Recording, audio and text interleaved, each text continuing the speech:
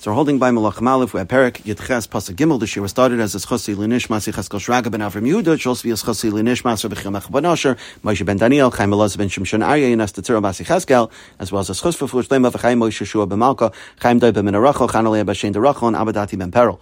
So it's been a while since we learned, so let's remind ourselves of where we're holding. The time for the famine has come to end. It's time for rain to fall, and Hashem tells Eliyahu, go appear before Achav, and I'm going to bring rain on the ground. And that way, Achav would know that the rain wasn't resuming because of anything else other than Eliyahu's word, and it was stopped because of Eliyahu's word. In the lashon of the pasuk is Hashem tells Eliyahu, "Go appear before Achav etna matar al pnei adam, and I'll put rain on the ground." So the Gemara in Tainis and Daf Gimel says, what happened to the dew that Eliyahu also promised would not fall? Eliyahu said to Achav that he makes a shvua that im yih shana mo'ila tal umatar kim lefi devari, that there wouldn't be dew either. And yet Hashem tells Hashem tells Eliyahu, tell Achav that the rain is going to resume. What about the dew? So the Gemara brings a raya from there that dew is never withheld. For that reason, you don't need to be mispalel for dew during Shemona Esrei. But the Gemara says, if so then why would Eliyahu make such a shvua? So the Gemara says, even though dew won't stop, but dew of bracha, tal shel bracha, that could stop. Meaning tal that causes things to grow, that can stop, and that's what Eliyahu withheld. And that's why in Shemona Esrei, we don't just say v'sein tal umatar, but we say tal umatar livracha, that the tal should be a bracha. Tal won't stop, but tal of bracha can be stopped like it was in the days of Eliyahu. So let's continue now on Pasuk Gimel. Vayikra Achav el Ovadya asher al abayah. So Achav summons Ovadyahu, who was the one who was in charge of his household. Vayavadyahu hayu yarias Hashem ma'od, and Ovadya had a great amount of yiras Hashem. It seems like the pasuk is making an unusual connection between the fact that Ovadya ran the household of Achav and the fact that he was a Yarei Hashem. But what is the connection? What do they have to do with each other? So the Musar Neviim says that Achav purposely chose a tzaddik to run his household because he knew that as a Rasha, there was a tremendous punishment waiting for him, and he wanted bracha to come to his household, so he hoped that in the schus of a tzaddik running his household, he would be blessed, similar to what we find by Yaakov, that Lavan's household was blessed, and we also find by Yosef that Potiphar's house was blessed. However, the Gemara in Sanhedrin on Daf Lamed Samad Beis tells us that wasn't the case, that Achav's household was not blessed, even though he had a tzaddik like Ovadya running his house. So the Gemara says that Achav said to Ovadya, must be because you're not a tzaddik. Because if you were, you would have brought blessing to my house, like Yaakov and like Yosef. To which the Gemara says that a Baskel came out and said the words that the pasuk says, that Ovadya hayarias Hashem ma'od. It's not true, Achav. Your household is not roi for bracha, but it has nothing to do with the level of Ovadya. Ovadya actually is a great tzaddik. The reason why there's no bracha coming to your household is because you're not deserving of it. In fact, Rabbi Abba says that the praise of Ovadya is even greater than the praise of Avram, because by Avram it doesn't say ma'od, whereas by Ovadya it says hayayarias Hashem, not only hayayarias Hashem, but hayayarias Hashem ma'od, a greater praise of Ovadya than there is of Avram. The Micha Ketana adds that not only was Ovadya tremendous tzaddik, but if not for the fact that Achav was not deserving, Ovadya's chusim was enough even to bring an end to the lack of rain and to the famine. That was how great of a tzaddik Ovadya was. He could have ended the famine himself if not for the fact that Achav was not deserving of it.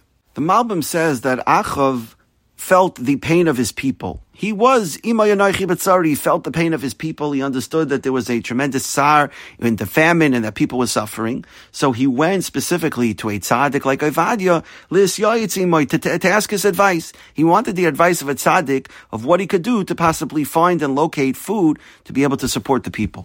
And this is yet another example of the dichotomy of Achav. At times we see the tremendous rishus that he has, and at the same time we see that there is tzidkus and greatness in him as well. So Pasuk Dalid, Vayi b'hachris Izevel es neviim Hashem. It was when Izevel was killing out all the neviim Hashem. Izevel had a agenda to remove anyone who opposed the neviim Baal. And part of that was killing out all neviim Hashem, all true neviim. So what happens? Vayikach Ovadya me'ah neviim. So Ovadya now goes and risks his life by taking 100 neviim, vayachbiim, and he hides them from Izevel, finding them.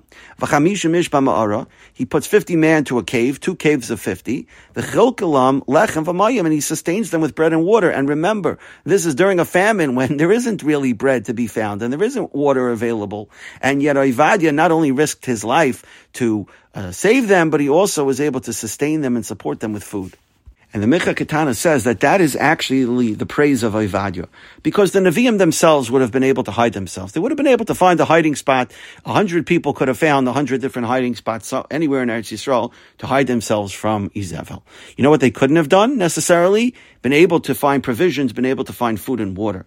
So the point of the pasuk is not that he hid them, but it's rather the fact that he was able to, the praise of Ovadya was that he used up all of his wealth, and he risked his life tremendously to be able to obtain provisions and deliver provisions for 100 people in 2 different caves.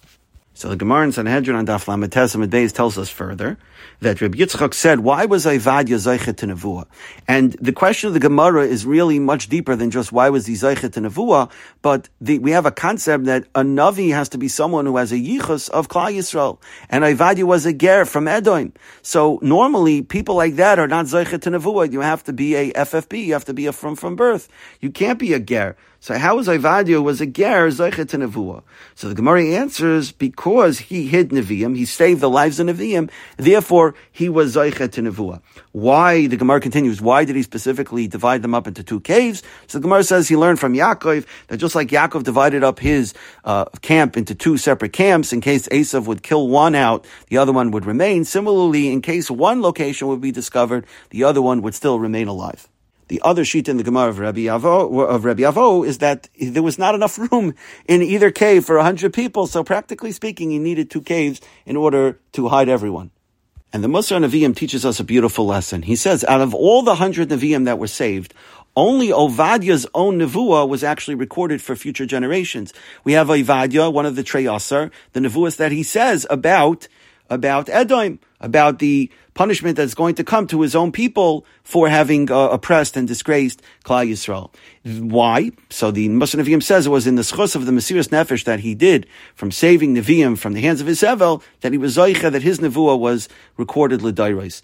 Rabbi Avigdor Miller says that you can appreciate the Mesiras Nefesh of Ovadya because to save a few people, to get provisions and deliver them to a few people in one location, that certainly requires Mesiras Nefesh. But that's not as difficult as getting provisions for 100 people and delivering it to 2 separate locations. There's a much greater risk involved in putting together that many provisions and delivering it to 2 separate locations. That takes a greater level of Mesiras Nefesh. There's certainly a greater risk of discovery, and so therefore that was a greater schus for Ovadya.